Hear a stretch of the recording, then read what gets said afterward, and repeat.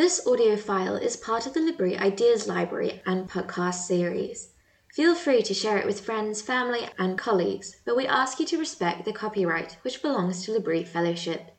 Please don't modify this file in any way or publish the material in any format. Also note that the views expressed in the lecture and discussion time do not necessarily represent the views of Library Fellowship. Welcome everyone to English Library on this rainy Friday night.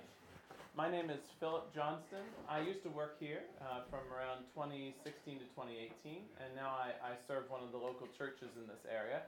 It's a privilege to be here tonight to launch a book. It is not the only book that's been launched here over the past 3 years. In fact, there's been a kind of a mini renaissance of books coming out of this room actually. Ideas that were kind of seeded in this space that have gone out into the world in book form. So in 2021, you had Jim Paul's book, What on Earth is Heaven? Raise your hand if you have a copy of this. Okay. If your hand's not up, there's copies in the front. And then last year, although Andrew's not here at English Library anymore, we had Smuggling Jesus Back into the Church by Andrew Fellows. Hands raised for that one too. And I could sell you copies of any of those, either of them. Sarah would gladly sell you copies of any of these and even do a down payment if you can't pay it all tonight. And then now, tonight, we have Rumours of a Better Country by Marsh, Moyle, which was released on the 19th, just yesterday, I guess. Released yesterday. And we're going to spend this evening being introduced to this book by Marsh. So what I wanted us to do, the way it's going to work tonight, is that Marsh is going to read from the book, a small section of the book, and then he and I will talk about it together, and we will unpack some of the way the book works, and then after that we'll be open for discussion if you'd like to ask Marsh questions about the book. Not questions like, why should I buy this? But questions, we hope you'll be given that answer sometime in the next hour. But questions of anything that is raised tonight that you'd like to ask more about, or if some of you have read the book already, things you might like to ask about too. As Sarah said, you probably saw copies are on sale at the table in the front, and they will be on the way out too. Marsh will be out at that table, I imagine, to sign Sure. more copies. If you haven't signed one yet. And I think there is a kind of offer going where it's 2 for the price of 1, but you only take 1 home because the other one goes to be given to someone in Eastern Europe as a free copy. So if you'd like to do that, that's available to do out at the front table as well. But without any further ado, we have Marsh Moyle here tonight. We're launching his book, and I'm going to ask Marsh to read a bit of it for us before we talk about it together. So Marsh, would you give us a little introduction to Rumours of a Better Country? Okay, thank you. Thank you all for coming and for listening. I'm only going to read a little bit until you go to sleep. So, the last one awake. I'm going to read a little from the prologue and from the second chapter, which is a sort of introduction to what the book is about. In the early 1980s, when the Iron Curtain was a permanent part of Europe, I was in Czechoslovakia meeting people who distributed literature that had been smuggled into the country. Thank you. One winter evening, I went with a friend to a crowded pub, and we found space in the last remaining table. Soon, 3 men, more Middle Eastern than Czech, took the last remaining seats. We introduced ourselves as the waiter brought beer. They were from Palestine, sent to study in Czechoslovakia by the Palestinian Liberation Organization. In those days, we thought the PLO was a terrorist organization and could imagine the kind of training they were receiving. In hindsight, they were probably learning to be accountants or town planners. Cigarette smoke hung as thick as the heavy snowfall we watched through a perspiring window. We were soon deep in conversation.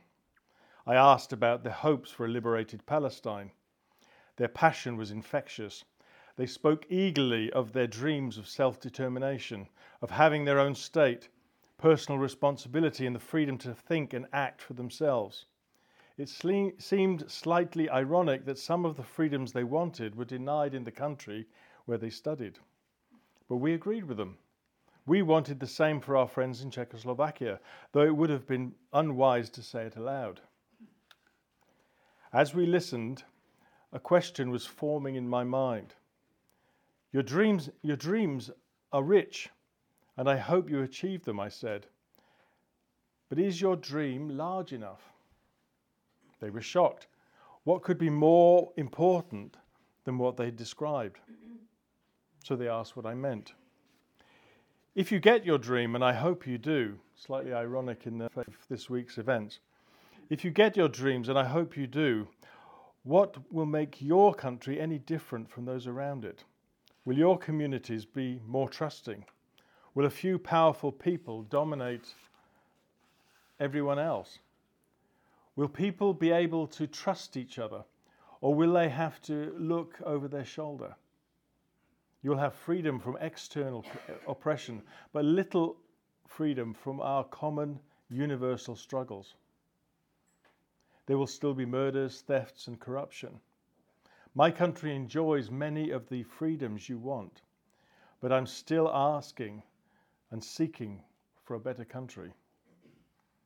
The laughter and chatter in the pub grew as the evening wore on.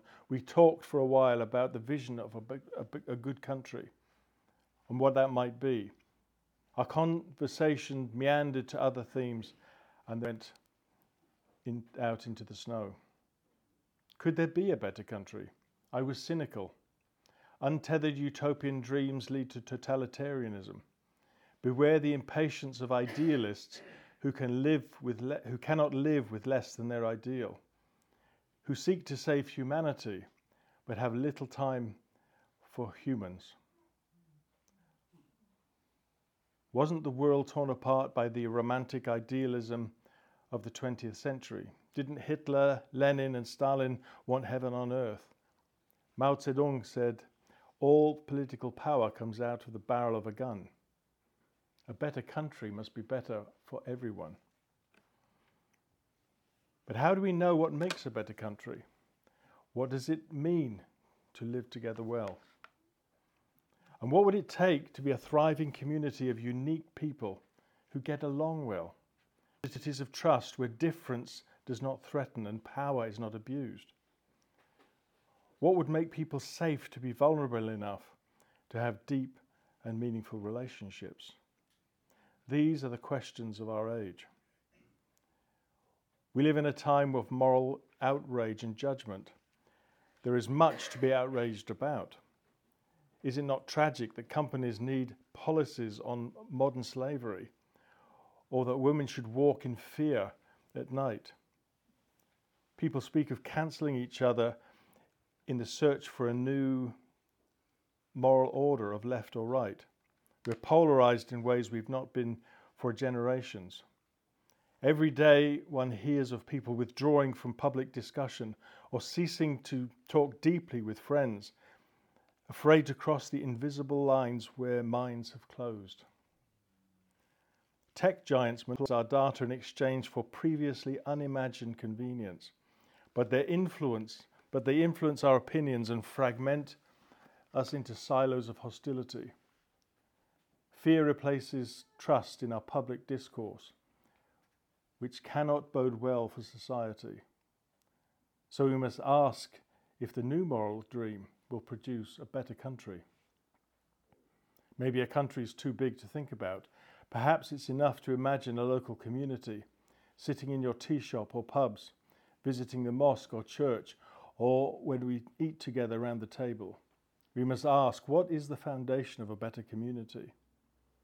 Our moral imagination is the ability to conceive of fruitful alternatives to present realities. Mine was awakened in that Czech pub. The hunger for a better country and a thriving communities has stayed with me. In an age where the call for justice is strong again, we should ask the question I asked my Palestinian friends: is our dream big enough?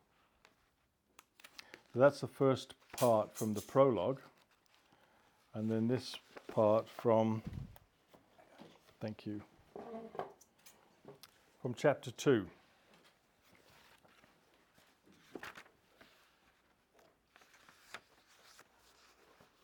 It comes from a section called Trust, Meaning and Relationship.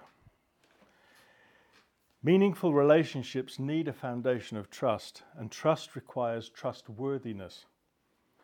Whatever goodness is, it must describe the basis of trustworthiness necessary to build and sustain trust. A lack of trust leads to impoverished relationships.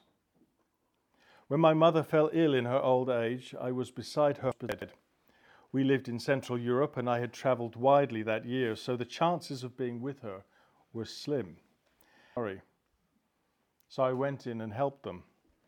It was a glorious sunny day, perfect for a wedding, but there are no good days to die. The ambulance took hours to arrive, and after examination the hospital told us she'd have to stay overnight. Then at 3 a.m. we received a call from the hospital and rushed over. They said they could do nothing as she would not survive an operation. When I told my mother, she prayed and thanked God for her life and family. And then she spent time with my father, who knows how in those hurried moments they drew the curtain on 60 years of friendship and love. She then surprised me by asking for a phone and called as many of her children, grandchildren and other friends as she could reach and commended them to the God she soon expected to meet. Other people were the focus of her life. It was to me a beautiful death, as much as any death can be, and not all deaths are. My mother taught me how to die just as she taught me how to live. She faced dying with the courage and fierce tenacity with which she had confronted all of life's challenges. Encounters with my mother were always meaningful. She met death knowing her life had purpose, meaning, and above all, relationships. Perhaps you see death as biological, reflecting some more materialistic assumptions, a heart no longer beating or absence of brainwaves. But these signs merely point to the absence of life. The signs have been confused with what they point to. We are much more than the sum of our physical parts and biological functions. Instead, death is about separation. Someone once present is now absent. The severance of a relationship leads to the loss of meaning. And for this reason, grief involves feelings of meaninglessness. Those who knew my mother sensed a loss of meaning in their own lives. Her death went beyond her to something dying in them. Something unique to her was missing in us. Relationships are essential for our mental health and development. We gain self-knowledge through honest interaction with other people who help us learn how other people experience us. They draw more out of us than we could on our own. Our personhood is dependent upon other people. Trusting relationships also allow us to test our experience against the reality outside. For example, if Mrs. Jones trusts me, she might tell me if Mr. Jones is being rude because he dislikes me or because he's just having a bad day. As we wandered through the town on the day after my mother's death, people were out shopping and about their business. Stunned in the suddenness of unfathomable grief, my father wondered why the world went on as if nothing had changed. The cluster of artifacts, her glasses, the crossword unfinished on the arm of her chair, her tube of hand cream, recipes in her handwriting, had been woven together by the common thread of her existence. Now there were fragments without a centre. They had been hers, but now she was absent. There was no one to give them meaning. There was no universal reference point to make sense of the particulars of the objects she'd left behind. Is this, I wondered, the human condition, without connection to the source of existence, to the personal and infinite being some people call God? I cannot know what you believe about absolute reality. If your universe is empty, impersonal, and without meaning, or not. Mine is not, but coming to believe this has not been easy or automatic. Having tried to live with the belief that the universe was meaningless, I was faced with the need to make sense of a life that includes death. The need for the universe to have an infinite and personal being behind it, one who makes sense of all the particulars and gives them meaning, has been a strong argument to my mind. On grey Saturday afternoons in my London childhood, we would visit my parents' friends. Our hosts would give me an old plastic bag full of dismembered alarm clocks to keep me entertained while the adults discussed politics with one eye on the football scores. The long unwound springs, brass cogwheels, bells and clock faces were fascinating, but my 6-year-old mind could not put the fragments together. I knew they were parts of alarm clocks because I'd seen a working one, but where could I find a plan or a map that made sense of the parts? My life has sometimes felt like broken clocks, and I see from the stories in the media that I'm not alone. Whatever you think of God, a fundamental truth, a useful fiction, or a dangerous lie, it's undeniable that the death of belief in a transcendent being at the centre of Western culture has left us with profound fragmentation. We discover the fragments in our search for authenticity, the sense that we do not measure up to our own standards. They're behind what some people call alienation, that experience that life has no meaning, or when we look for integrity in people to whom we relate. We experience the fragments in our dysfunction, in our broken relationships, and the struggle between chaos and control, impulse and order, the ideal and the real, and in the emotions that loom so large or are so frozen shut. They show up in moments of loneliness, envy, misunderstanding, defensiveness, and disconnection. We feel their sharp edges when we lose our sense of direction and feel worthless. They appear in the relentless self-justifications of a conscience that allows no peace, or restless nights and an anxious mind unable to switch off, or the strange distortions of the imagination. They appear when our biology and psychology feel at odds with each other. They show up in our psychoses, our phobias, our prejudices, in the terror between shame and exposure, or in the gaps between belief and behaviour. We numb them with our addictions, be they socially acceptable or not. Think of the wealthy woman whose irrational fear of poverty keeps her working late every night even though she has enough wealth for 2 lifetimes. Or the addict hiding in the alley trembling for his next hit. Society searches relentlessly for norms around which to organise the fragments, shuffling the deck time and again, hoping for the golden hand. We know there's something better if only we could find it. Did you ever hear a politician say, "Vote for me, things are as good as they can get"? Did you ever hear an advertiser proclaim, "This product will add no value or do nothing for you"? Though many have promised and tried, no political system, left, right, centre, periphery, cosmopolitan or provincial, has put the clock back together again. And yet we can imagine a better life. We long for integration, meaning, and relationships of trust. Do the fragments point to something that was once whole? Do the glass shards on the floor point to a window that once kept out the wind? My desire for home and a better country made me wonder if the fragments of our relationships point to the possibility of meaning, trust and love from which we have departed and to which we might return. Thank you, Marsh. If you have a seat here. Thank you.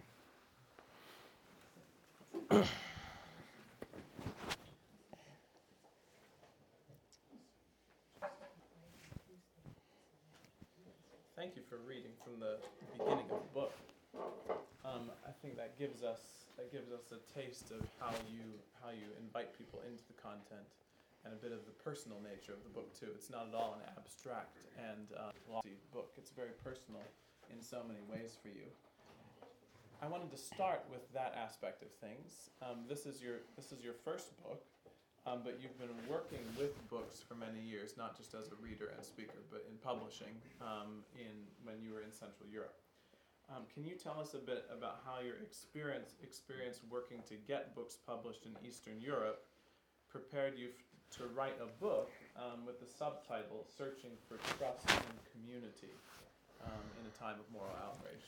What did you learn about trust and community working there?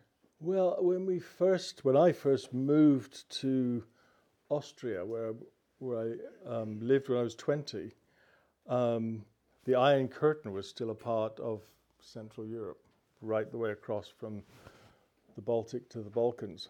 And I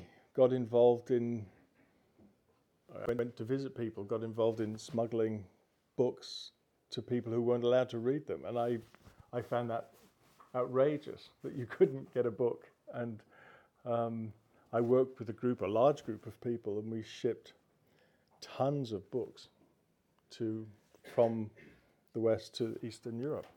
And printing machines and printing presses and all sorts of things. And we had people, maybe 200 or 300 at a time, who would be in prison for doing that kind of work on their side. I mean, it wasn't so dangerous for us, but it was for them. It was very, very difficult. So that was the first 15 years of our being in Central Europe, and we spent all the time traveling, talking to people, and I can remember one time when a whole network of people, and I write a book, were arrested and put in prison. One of them died, another was exiled to Finland, actually, and the other spent 5 or 8 years in prison for distributing books.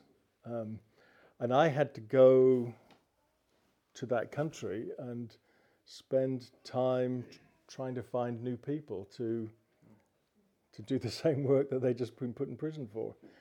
And it took 3 years, and it took just a lot of talking to people and trying to answer the question, can we trust them? And I learned a huge amount about human behavior and because you can't just go out and say, will you do this? You've got to get to know before you even ask the question of trust. And so by triangulation, What was a typical entree into a relationship? Gosh, it's a long time ago. And or maybe the kind of thing that you kind of thing. A relationship with. Well, I mean, I would just go and start a general conversation. I mean, I'd found out as much about the people as I could before I went. Mm-hmm. And you find little toeholds, and then you ask them about, and then you go to the next person that they recommend, and you build a matrix, and then you start to sort of find out who is trustworthy and who isn't. And then we had some wonderful experiences with people who we did get to trust and work with for the rest of the time that the Iron Curtain was there. Very faithful and very courageous people. Yeah. So it was in struggling, I guess, to establish relationships of trust, or in the total absence of it. Did that increase your longing for it, or did it make you cynical about it? What was the Yeah, it did both. Okay. It did both, because at one level you could trust certain people, and at other levels you saw people say the most awful things, and even under persecution, you get the idea that suddenly when someone is under persecution they become very nice and holy, and it's just not true. They become, what's inside comes out, and it comes out in a graphic way. And as I say, there were some wonderful people and some really difficult people. Yeah. And there were people who were just terrified but wanted to do something. So you people managing their own fears. And that's courage. Yeah. when someone who's afraid to do something does it anyway. And I'm probably not answering your question, am I? I was just wondering about that dynamic in yourself of the longing for trust and perhaps the cynicism that it might not be something you'd ever be able to get to with some people. Well, I think probably my own history, which I do go into in the first bit of the book, of when I was very small going to Malta and living there and having kind of relationships here severed, made me sensitive and vulnerable. And every year, because it was a military school, every year people would leave. And one of the things you need for trust is continuity to build up. And so the scar it's left in me of not being sure, which is something I still have to continue to wrestle with. But in certain cultures, and we live in Britain, even though you'll find it hard to believe this is a culture of very high trust. It's sinking, but it's much higher than most of the places I've worked. And when you're in a culture of very low trust, you really, really see the difference. It took me, when I was here 3 years before I was looking around, and there's some people here I could really trust more. You know, it just slowly dawned on me, because I'm a little bit of a slow learner, I guess, but I thought, there's some people I could probably trust them a lot more than I do. But it was a hard conscious step of,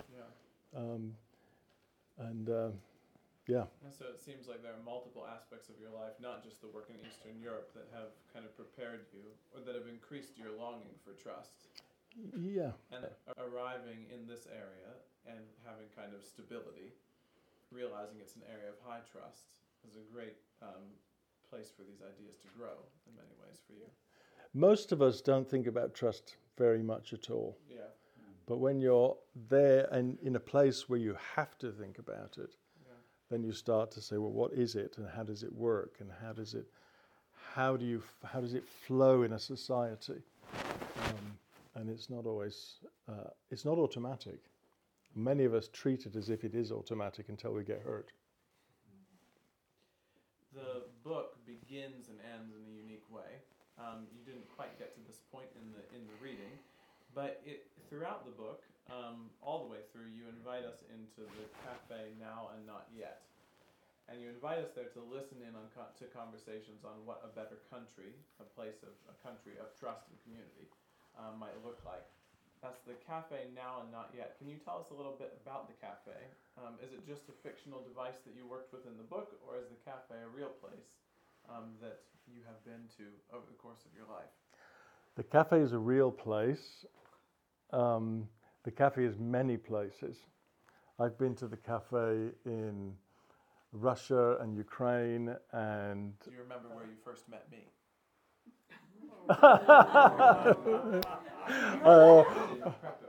No, you didn't. He didn't. But it was in Bryan College, wasn't it? The cafe Now and Not Yet in rural Tennessee. Yeah, there you are. We had a cafe Now and Not Yet in rural Tennessee. We were snowed into a house together. That's right. We were snowed into a house together. Yeah, we were. Yeah, and if I remember, you were the only person in the room who, you were 20, 21? Something. And see how he's grown? and you were the only one there who knew anything about Russian film. And I thought, this is fascinating, this is really great. So I kind of... I guess you don't go to rural Tennessee, to the home of the Scopes Monkey Trial, to find kids who are talking about Russian film. That's right, you don't. It was a bit of a surprise. It was very well. I was. It was a very welcome surprise. The cafe Now and Oh yeah, right. Anyway, we've done the cafe Now and Not Yet all over the place. I've done it in a poker club in Dallas. I've done it or poker? Poker. Okay. I've done it in South Africa, in just there, lots and lots of places. Probably one of the most interesting was with a group of Ukrainian politicians, And what the cafe is it's a cafe. We serve coffee and we set it up. We've done it many times in this room. We set up tables, we put tablecloths, we give candles and coffee and cake, and the people get one word from the Decalogue. So you shall not steal.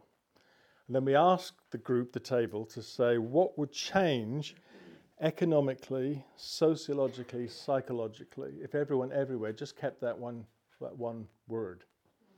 And people sit there for 40 minutes or so and they work on it. The first 20 minutes is hard work because they're not used to imagining, and then slowly they tend to get into it. And this, we did it quite a number of times with politicians in Ukraine. And one time we were with a group of these guys from the Christian Democratic Party, and one of them stood up and he slammed his fist on the table and he said, "This could be our manifesto." Because he really got it. He saw what a world would be like without theft. And of course, then you look into yourself and you say, yeah, but. He got to the one on don't bear false witness, and he said, this one would never work in Ukraine. Well, not just in Ukraine, but anyway. So it does exist. We do it frequently, and it's an exercise in awakening the moral imagination, to imagine. So one of the things I've learned over the years is that we all talk about goodness as if we know what it is. And in fact, you start to think about it, it becomes very fuzzy and very abstract very quickly. And what this book is really... How does it become abstract? What is the abstraction? Well, some people just become cynical because, well, this will never work. And some people just start to talk about the common good and other vague terms. We don't talk about very concrete things. If you imagined, just take the command not to steal. If you imagined, how many of you got keys in your pockets? Keys? Yeah. How many of you have a PIN number on your credit card? How many of you have a credit card? If you imagine all the keys in London being put into Trafalgar Square, how high would the mountain of metal be? Be touching Nelson's toes. And it would completely drown out the National Gallery, probably, and be spilling all the way down to Downing Street. And that's just the keys. If you added the locks and the millions of miles of CCTV camera, the cables and so on, and all of that metal had to be drawn up from the earth. And the one reason for that is because someone wants your stuff. It's none of it necessary if we could all commit just to working and sharing or being generous, which is, of course, the other side of not stealing, is to be generous to others. And just because we can't do that, you know what it's like to lose your keys. And I have a dear wife who the book is dedicated to, because she always knows where my keys are.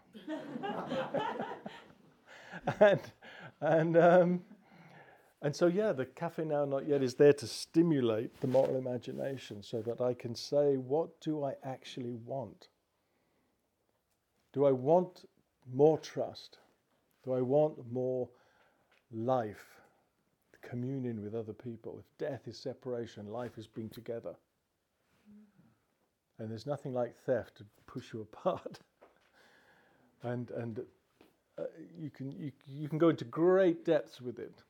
And it's extremely practical. It's not some abstract theoretician. Yeah. It's solid. Yeah. So you've described the Cafe Now Not Yet as a imaginative space that people are invited into to imagine a better country through the lens of the Decalogue, 10 Commandments. Right. Mm-hmm. And that is related to the sculpture that is always at the center of the cafe. Well, you can't drag that thing to every cafe. It wasn't in rural Tennessee. I don't think you would have gotten that through customs. But yeah, this sculpture is at the center of the cafe not yet. It's by a Romanian artist named Liviu Mocan. Liviu Mocan. How did this particular sculpture, which if you have a copy of the book, you see it on the back there. There's a small image of it. And actually, in the cafe chapters, you see, is it the plan for the sculpture? Yes, the plan. Architectural, you see that on one of these pages. Anyway, it's in the book. Tell us how you first encountered that sculpture, and invite us into the sculpture a little bit. What is it doing? What is it saying? Well, Revealing? I met Liviu many, many years ago, just after the Iron Curtain had fallen. But this sculpture came, I can't remember when we got it. I found it, he was in a conference I was at in Hungary, and I just saw it, and I knew, I intuited what it meant, and he was there, and I took him around it, and we discussed it. And I said, this is exactly what I'm teaching. So had you been doing the cafe before the sculpture? Yes,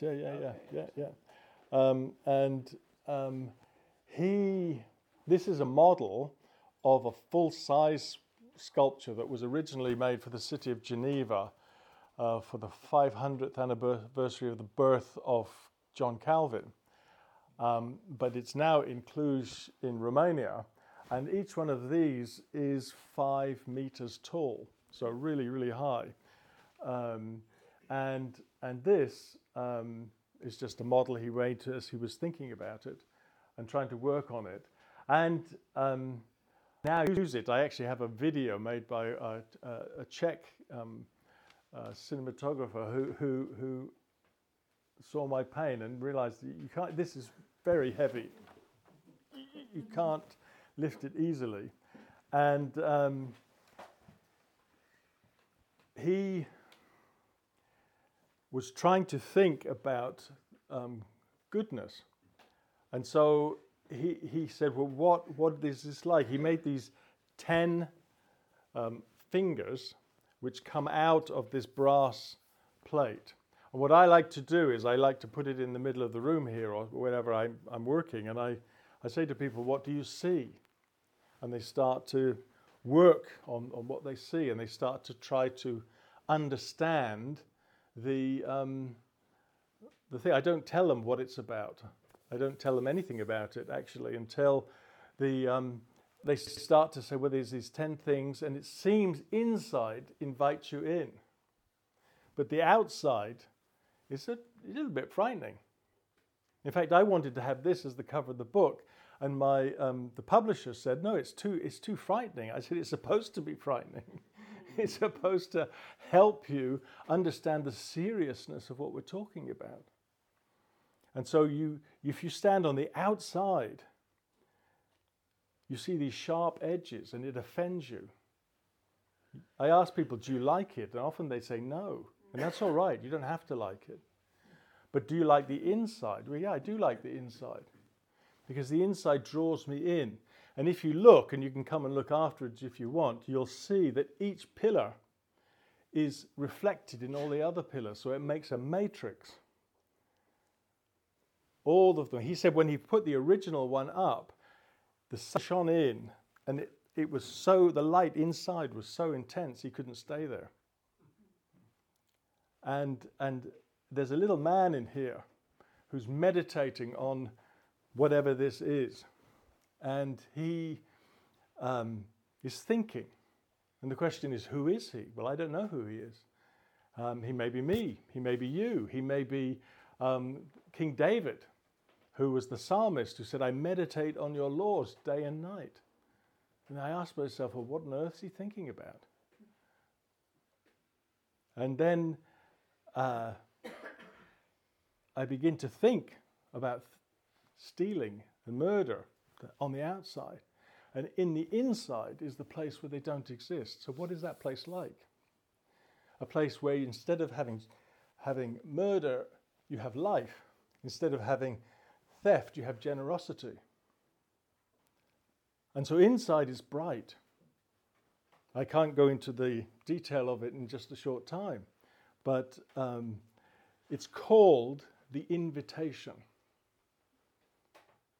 God's invitation to the fullness of life, where you can have deep relationships with other people because you are trustworthy and they are trustworthy. All human beings know one another because we reveal ourselves to each other. That's how human knowledge works. I can guess a little bit about you. I can learn something about you, but I know you because we have an interactive relationship where we reveal ourselves and where we trust each other, we give ourselves. We have a crisis of loneliness because we don't recognize that as a means of human knowledge. So this is what this is about. There's lots more one can say about it. I will say one thing more, because I know you're going to ask me. If you look at it, if you really turned all the lights out, you'd see the candle in the middle, and you'd see these ghoulish kind of shadows that go up the wall. And one of the questions I ask is, well, what is a shadow? And the answer is, this is really the very, very short version, the answer is, a shadow is a two-dimensional representation of a three-dimensional reality. So what this thing was in the Old Testament was a reduction. And we've tried to make it into the real thing. It's a bit like as if I was going to say, I'm going to go to London. At the top of the hill here in Gretham, there's a signpost and it says London. And I sit down at the signpost and I say, well, now I've arrived. And that's how we often treat this Old Testament law, because it's a shadow. It's not the full thing. And we work on how we're supposed to do this thing, and it doesn't work. Because we've sat down at the stein instead of gone on to the full thing. Anyway. The Decalogue, 10 Commandments, Decalogue being 10 words. Was there a particular word of the Decalogue that made, you've talked about thou shalt not steal, maybe another one, or if it was that one, you could talk more about it. But was there a particular word of the Decalogue that captured your imagination at some point before the cafe began, and that made you think, this is our manifesto. This is the foundation for a better country. Was there one that captured you at some point, where you began to think of its possibilities and meditate on what it might be revealed, coming inside, what that would be like? Well, the whole thing unraveled itself to me slowly over a good number of years. And the first... Starting when you were very young, or? 1983. Okay. That's the first intuition I had about it. Okay. And I was actually in a study with a fellow by the name of Professor Gooding, and he casually said, when David was talking about meditating on the law, he was talking about the commandments. And he meditated day and night, he said. And then he walked out the door and left. And I'm an insomniac, so I thought, well, I can do the nights. And I started to think, what on earth is this about? It's such a small amount of text. And one night, in over 3 years, every 3 months, I would wake up at about 3 a.m. and have a moment of absolute clarity. Don't know where it came from. It must have been working in my mind without realizing it. And the first one was, the introduction is interesting, because it says, I'm the Lord your God who brought you out of Egypt, out of the land of slavery. So slavery is important, and it's wrong. I want you to be free. And that everything I've ever heard about this doesn't speak about freedom. So I thought, these laws, they're so black, and everyone. And in fact, I made them write in my contract that they wouldn't use the words 10 Commandments because they are so universally negative and hated. I thought if they start using that as publicity, that's the death of the book. I probably killed it for you all now. But this is supposed to be freedom. And if David says it's like gold, it's like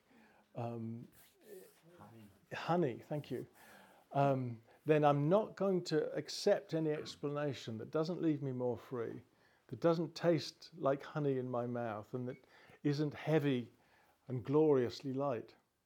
And if it's anything else, I'm not interested in it. And I've got books and books on this, which are anything but that. And then the next breakthrough for me was realizing that I had all of this baggage in my head. And lying there at night, listening to myself say the first commandment. And the first commandment is, have no other gods before me. And what I was hearing was this voice saying, don't you dare have any other gods before me, or I'm going to smack your face in. And I'm sitting there thinking, I know it's serious, and this being behind the back of the universe who created all the galaxies and everything must be big, and I'm small, but that's not this kind of fear. And is there another way of understanding that? So I started to explore it. Well, what could it possibly be? And the idea that it was, let there be nothing in between us. Here am I, the most creative being in the universe, the most intelligent being in the universe, the most beautiful being in the universe, and here are you. And they've got all this stuff in the middle. It's ruining the view. Take it away. Get to see it as me as I am, and then you might understand. So that was, to me, a beginning. And I think it's taken, and it's still in work, I still struggle with that, don't you dare, because it's so drummed into us in the church, unfortunately. But have no other gods. Come to the one who actually does have the wherewithal to sort out the mess. The one who really is the center around which all the particulars make sense. And that was the first one. And after that, different ones came in random times and ways. And I started to run down and then go back to sleep. And then we started to do the cafe. I can't remember where we did the first one. But we did them in Russia quite a bit and in Ukraine, because with the one on theft, I was walking down a street and I saw a man bring out the most enormous bunch of keys I've ever seen. I thought, that must be heavy, just the sheer weight of it. And didn't think of it. My friend and I walked to his apartment, and then he opened his suitcase and brought out a briefcase and brought out his big bunch of keys. And it took him 8 keys to get from the front door up to his apartment. And I thought, that is painful on all sorts of levels, psychologically painful, if you always have to be thinking about your things and the behavior of other people.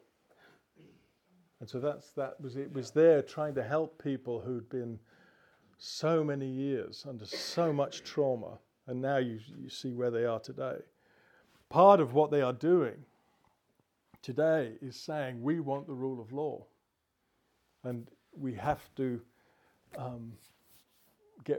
break our ties with our cousins, the Russians, if we're going to do that, because they clearly don't want the rule of law.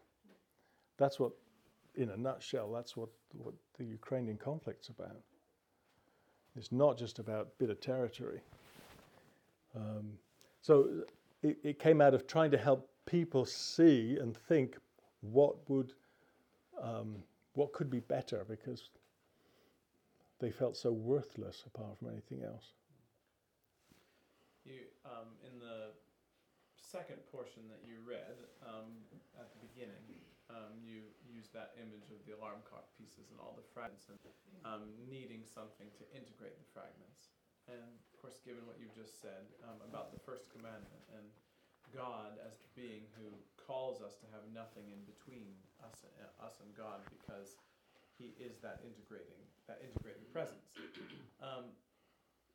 That would mean that if the Decalogue, flowing from His character, the transcription of His character in so many ways, it's not just a matter of everyone deciding, yes, this now we will follow it. It wouldn't be that simple. What do you think the process looks like for a society or community who want to live according to this design? What is involved at the root of it for change to need to happen?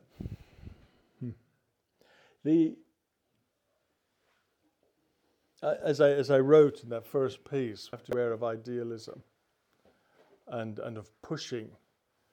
That idealism doesn't help us, and moralism doesn't help us. What this has done for me, apart from anything else, is help me see and confront my own heart, my own life, my own desires that are torn, and to wrestle with them and to say, what do I want? And these 10 areas which it talks about are really helpful as a structure to go through that process of re-envisioning. But I'm not naive to think that I could do it on my own. There's something fundamentally missing. And if I forget it, my wife soon reminds me, usually when we talk about this, she says, don't you forget, you can't do it on your own. And of course she's right. That fundamentally, if God is, and as soon as you use the word God, everybody fills that space with something. And sometimes that can be quite destructive. How do you work through that word until it's a positive word? Most of us harbour something very dark when we use that word. But seeing it as the source of beauty. And someone said, I think it was Esther Meek, she was quoting someone else, but she said, you've encountered beauty because it integrates you. And God is you just look at the creation, the force and the wonder and the beauty of it, the magnificence of it. And there's a being behind it that is offering himself to us, his creation. And I think it's that encounter that sets the ball in motion. But it's obviously also a confrontation with yourself to realize, I need help. I can't do this alone. The trouble is we've got so much religious baggage that gets in the way. This is going to sound awful, I'm a very unreligious person. If you mean by religion, you mean all of the formal structures and so on, because they don't do the trick. If they did, we live in an incredibly religious world, but it doesn't seem to get us where we need to be. So let's, for a final question, posit your non-religious person who comes to your book launch next week at the High Street in Petersfield, which is when? That's the Tuesday. 5 o'clock, is that? One Tree Books, 5 o'clock, Petersfield. Do this again if you want. Comes, sees the signs all around Petersfield, and then realizes that it's a book about the Ten Commandments. How do you sell them on it? Well, it isn't about the Ten Commandments. The Ten Commandments are a shadow of something much grander. Mm-hmm. That's the first thing. They are simply an Old Testament way of saying something, of putting for those people in their situation something that was a marker stone of the limits of the negative. But you can turn it around and you see the positive. Mm-hmm. The generosity of God, who says, I will never leave you or forsake you. What do you have that you haven't received? When you think about it for a while, what have we got that we haven't received from somewhere, from generosity? Do not murder. And he says, I have come to give you life and to give it abundantly to you. So what does that look like? That's what's important to me. All of this does, it gives you a sort of a marker holder, a place to say, this is the shadow, what does the real thing look like? Yeah. And then we have to work that out. We have to look and imagine it. You take 2 or 3 minutes and talk to your neighbor or someone around you about what you've heard tonight so far. And then we'll come back together in 2 or 3 minutes and take some questions and responses from Marsh. So go ahead and talk amongst yourselves, and I'll draw us back together in a moment or two. Does anyone for a first question or a first idea that they'd like to raise for Marsh? Right there. Yeah. Go ahead. So early on in the question time, you spoke about consistency or continuity being one of the maybe characteristics of trust. Can you list maybe some of the other characteristics or qualifiers for trust?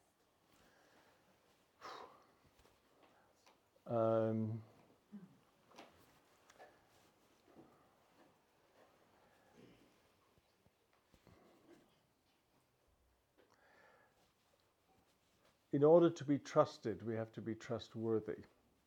And we have to ask ourselves, what is the basis on which I'm claiming to be trustworthy? And then I have to be consistent to that.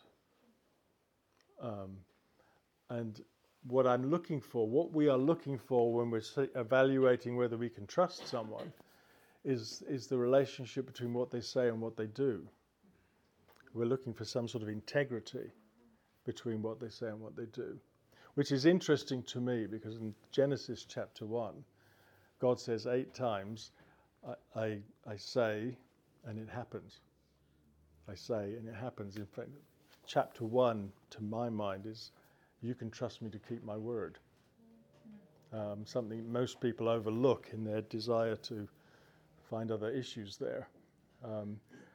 So that ability to have integrity inside, which comes out. So I will treat you with dignity. I will treat you with honor, because you are a human being and not for any other reason, not for anything I'm going to get back from you. So those are some of the bases that I take out of the teaching from the commandments. That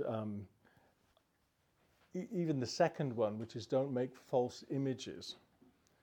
And I think, how often do I evaluate and impose my inner life onto another person because they look like someone I used to know, or some other thing? How I project my inner turmoil onto someone rather than allow them to be a blank slate that I will willingly receive. Allow them to write their own script. And so that to my mind, those are the kinds of things that this gives a basis for me to be trustworthy and to evaluate, does this person have their sense of worth, or are they always trying to get it from somewhere, in which case they might be going to try and get it from me at some stage. There's lots of ways that may just give you a few clues about where my mind would go. Yeah. So you describing that each finger of the Decalogue, as it were, is a litmus test for trust in many ways. It reveals a component of trust in some fashion. Yeah. Okay. Yeah. And it's deep, because one of them says, "Do not commit murder," and I was once evaluating my life around them, and I came to that one, and I said, well, at least I haven't killed anyone. And then I thought of 2 people I was speaking to, and they weren't speaking to me either. And somehow our communication had gotten blocked, and it was difficult. And so, if you use the kinds of language we use, he got thrown under a bus, or I'll never speak to you again. That kind of language contains, even the council culture language, contains the spirit of death in it, rather than the spirit of life. So you can say anything that makes us more alive to each other is going in the spirit of this thing, and anything which drives us apart is going in the opposite direction, and will cause either trust or mistrust. So yeah, those are the kinds of. So could you say, I guess, all obedience to the commandments on a personal and community level bends toward becoming more trustworthy? Yes, that's what I think. And that's the glory of it, because the more trustworthy you are, the more trust there is, the more open you can become, and the deeper your relationships can be, and the less lonely you are. And obviously the opposite happens too. And that's what personhood is we talk about individualism, but that's not a Christian concept. It's a deeply un-Christian concept. We are persons. And as persons, we get to know one another and become ourselves through being personal to each other. So I know myself because of all the people I know who reflect back to me who I am, to them specifically, rather than to just the me and my identity, which is the kind of more modern concept, that I have to find it and project it out. That's an exhausting thing. This one is much more relational, and I think it actually works. Let's take another question. Karsten. Marsh, maybe directly related to that. Could you say a little bit more about why the title of the book is Rumours of a Better Country rather than a better me or a better self or a better life? Or Explanation of the title. Yeah, good question. It's because of what I said. We are not. I must say I'm an anti-individualist, but I'm not a communitarian. I'm not a communalist. I'm a Trinitarian. And I'm a Trinitarian because it contains both the three and the one. So we need to be one together. But we also are unique. Each of us is absolutely unique. And we should never lose that. What happens in our society is we either go to the individual and all sort of get blown away and fragmented, or we come to the crushing where the personal is stuffed out of us. And so it is the idea of a country, of a communion of people that we are called to be, which allows both for difference and for communion. Does that cover it up?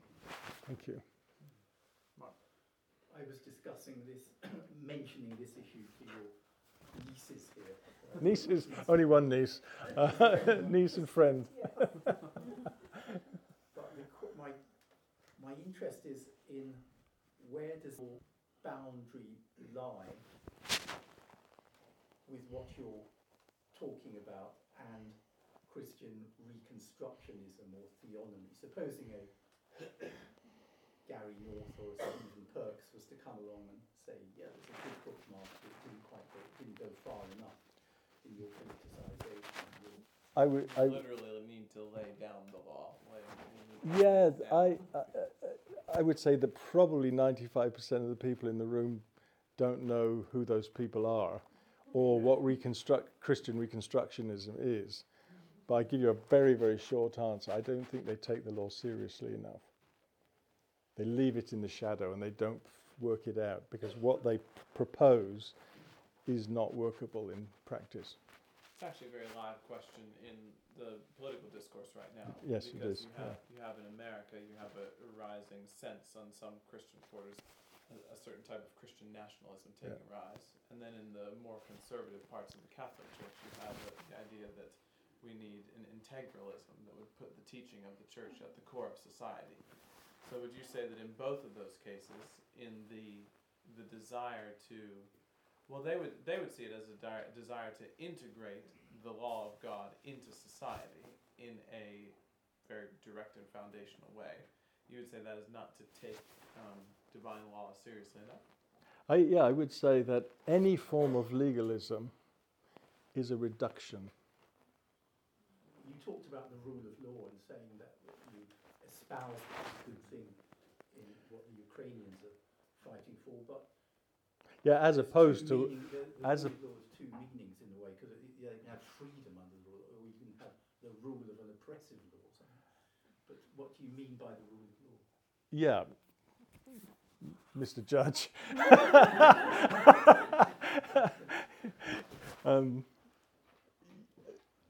Yeah, I mean a rule of law which allows for us to be willing participants. It's the issue of power. Yeah. Does power simply, in the Catholic sense, the dogma, you believe it or you're damned? Yeah. Or am I able to be free to think? Am I able to come to my own conclusions? Are we able to have disagreements within a general framework of, or are we dancing on a pinhead? Or is the scope for difference enough, big enough? So I think that the rule of law that I'm thinking of is one where everyone is under the same law. You don't find that in Russia. I mean, the law presently is a joke. If Mr. Putin needs someone to disappear, they come up with a reason why the person is guilty of something before, just as they did under Stalin, just as they did under the whole communist charade. It wasn't really the rule of law that everyone was under, with a separation of the judiciary from the other two bits. Which, yeah. Caleb. I see a question. Caleb, back there. So Marsh, what would you like people's practical takeaway to be? If it's not like let's march out and seriously take over Parliament and make the Ten Commandments a law of the land, what impact would you like this to have in terms of how people in their own lives or for their communities and for their society do try to make a difference? What kind of difference would you like to see? I'll repeat the question for the sake of the folks on their online.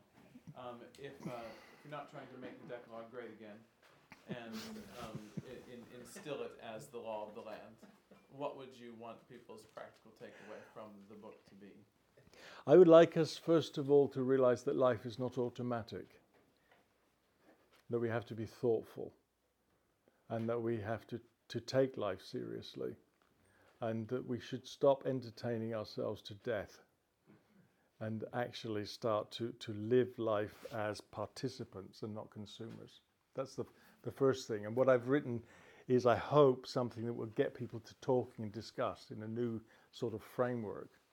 And I took a lot of care to try to get rid of as much of the religious mumbo-jumbo that we tend to not to have to think about because we know the code language. And to actually have to say, well, what on earth does that mean? The third commandment says, don't take the name in vain, which we reduce to don't swear.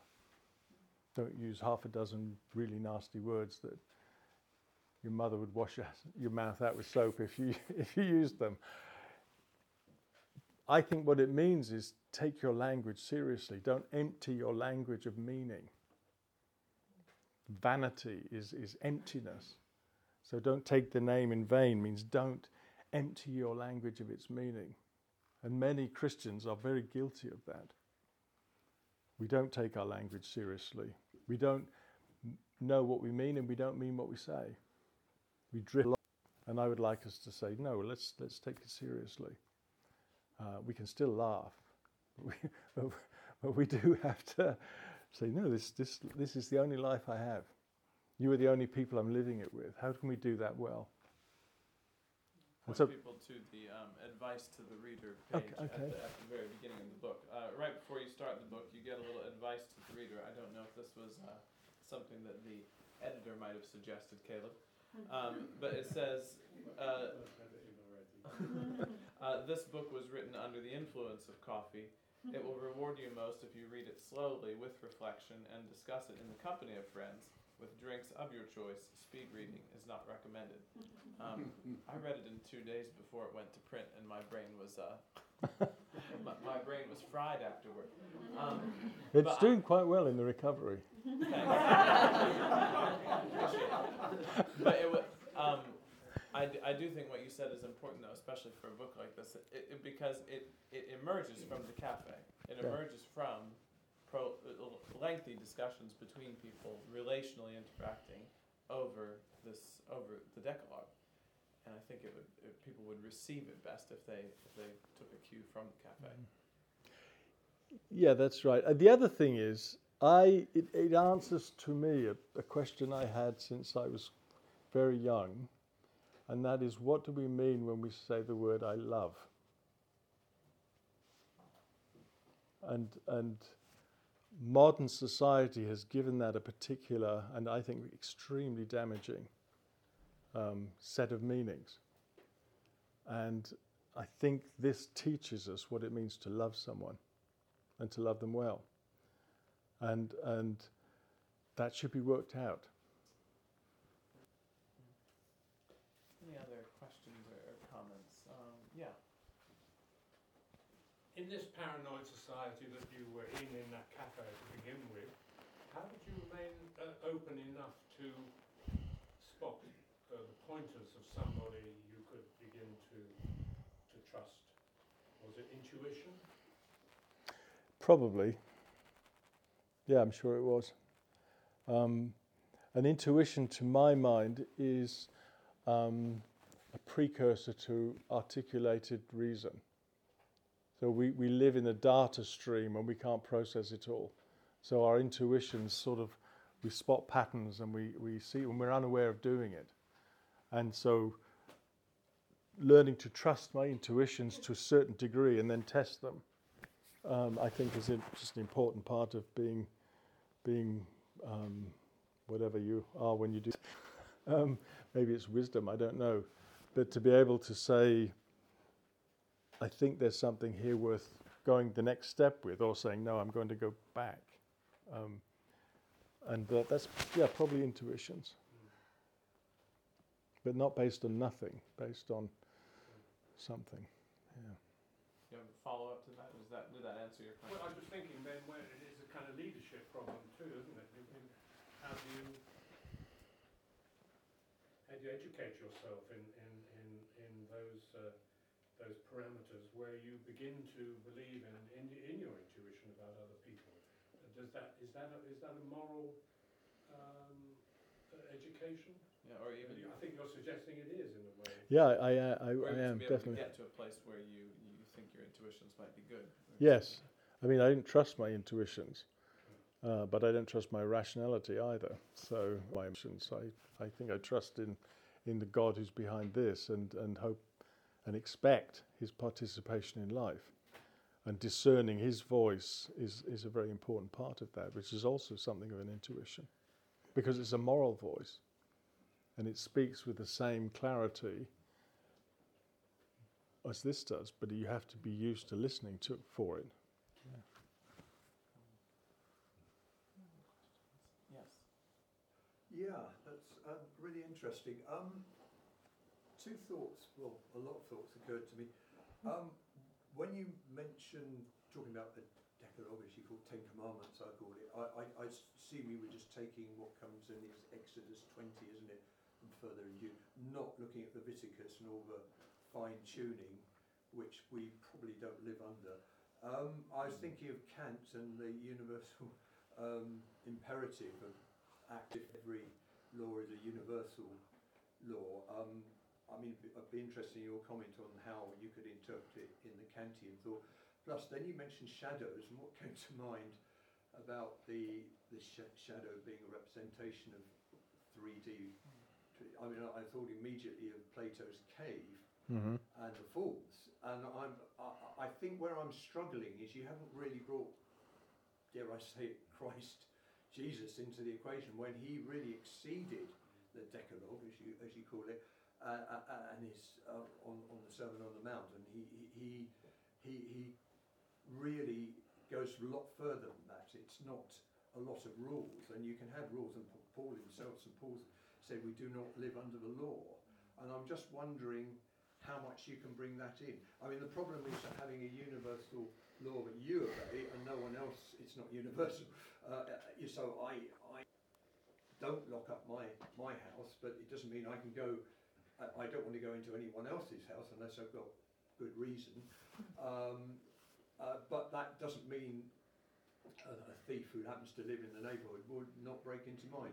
So working that out in real life is difficult. But I just wonder, I mean, Jesus did not promise heaven on earth. He said that the kingdom of God is not heaven and earth. When I saw the title, I thought you'd be talking about the nature of heaven, a better world. That's the better world that surely Jesus is talking about. So there's a lot there, I suppose. But if you can sort of expand on how we can think about Kant in that universal, and the idea of, is there a form of a perfect society that Plato might accede to? You know, I mean, I know it's Greek. Yeah, a lot of elements to that comment with Plato and Kant and other names, but I think what you were saying about Jesus is the core of what your question seemed to point to. Where does Christ fit into this conception of shadows and reality? Yeah. And what meaning does that have for us? Let me back up though, because I heard another assumption in what you were saying, that there's now and there's eternity. And I don't believe that. Right.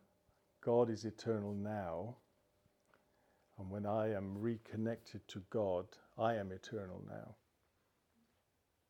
And that eternal life is a quality of life as much as a quantity of life.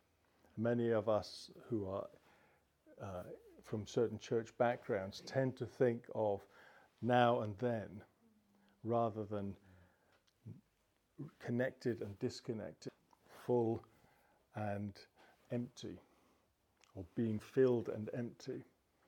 And I think this is a representation of the character of God. Christ is God, so it's a representation of his character. But eternal life is a quality of life. I have to work that through. And in being reunited with God, have that quality of life. And now there's this battle within me. The old habits of my very distorted trust and the new life that God is offering me and saying, walk in my ways now, not in some future time, but also in some future time. And so that seems to me to be the fundamental assumption we've got to ask ourselves about. We don't need to think in terms of universals. We know that not everyone is going to agree with this. But I'm going to agree on a lot of things. So the question is, what is the character of God? Well, I'd say it's outside time, outside space. That's and my take. And I would say Kant would agree, and possibly a lot of philosophers would agree on that. And I would say he's outside and inside. That's the whole nature of I'll the. give you that. But essentially, we are finite, and we have a span of life. 70, it says in the good book, and you might be lucky and go beyond that, But that's what it says. I mean, we're made of dust. That's what I'm saying. We're talking about the eternal and the infinite and things like that. That's what I contemplate. That God is much bigger than we can even really conceive of. It's only the incarnation that I have a. Yeah, and I think you'd agree on that. I would want to make sure I didn't make the distinction between God being inside and outside so big that it becomes irrelevant. That actually now I am supposed to be living that eternal life. And that's the challenge. And as Dallas Willard says, when I die, it may be some time before I realize it's happened. You want to take that home and think about it? Yes, Don.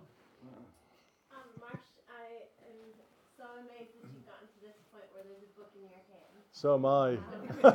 So's Caleb. I'm wondering if you would be willing to, as you reflect on now the writing process, to share what was the hardest bit of the book to write for you? What was the hardest bit? The hardest bit for me was the chapter on love. But the hardest bit for everybody else was the first 4 chapters, which I threw out 5 times and started from scratch, because everyone else said it's too complicated, it doesn't work, it's this, it's that, it's the other, and they were right. So everyone except, yeah, never mind.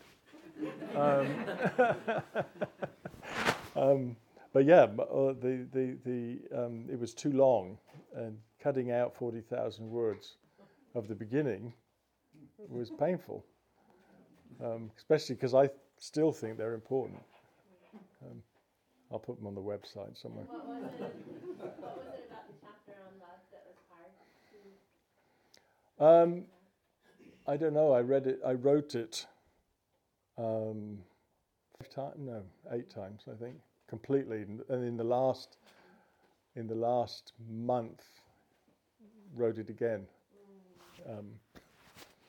because it wasn't saying what I wanted it to say, and my editors were telling me so. And I think now it does say that quite well, but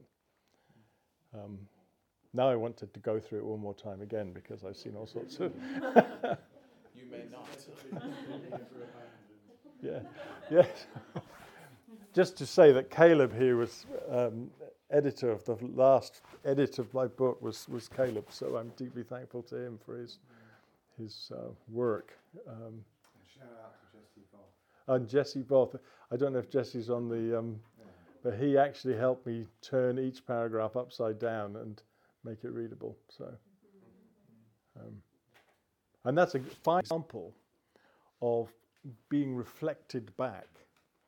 That we are so within ourselves we can't see the impact. And that's what an editor does. An editor's another person that gives you a perspective on yourself. And if they're kind, you hear it. You see. Well, it's 9:30, so I think we'll draw things to a close. But thank you everyone for coming out this evening as we launch this book of Marshes. I hope that you'll leave the manor with a copy tonight, and tell your friends and loved ones about it too. So thank you everyone for coming. Thank you, Marsh, for writing a really, really good book.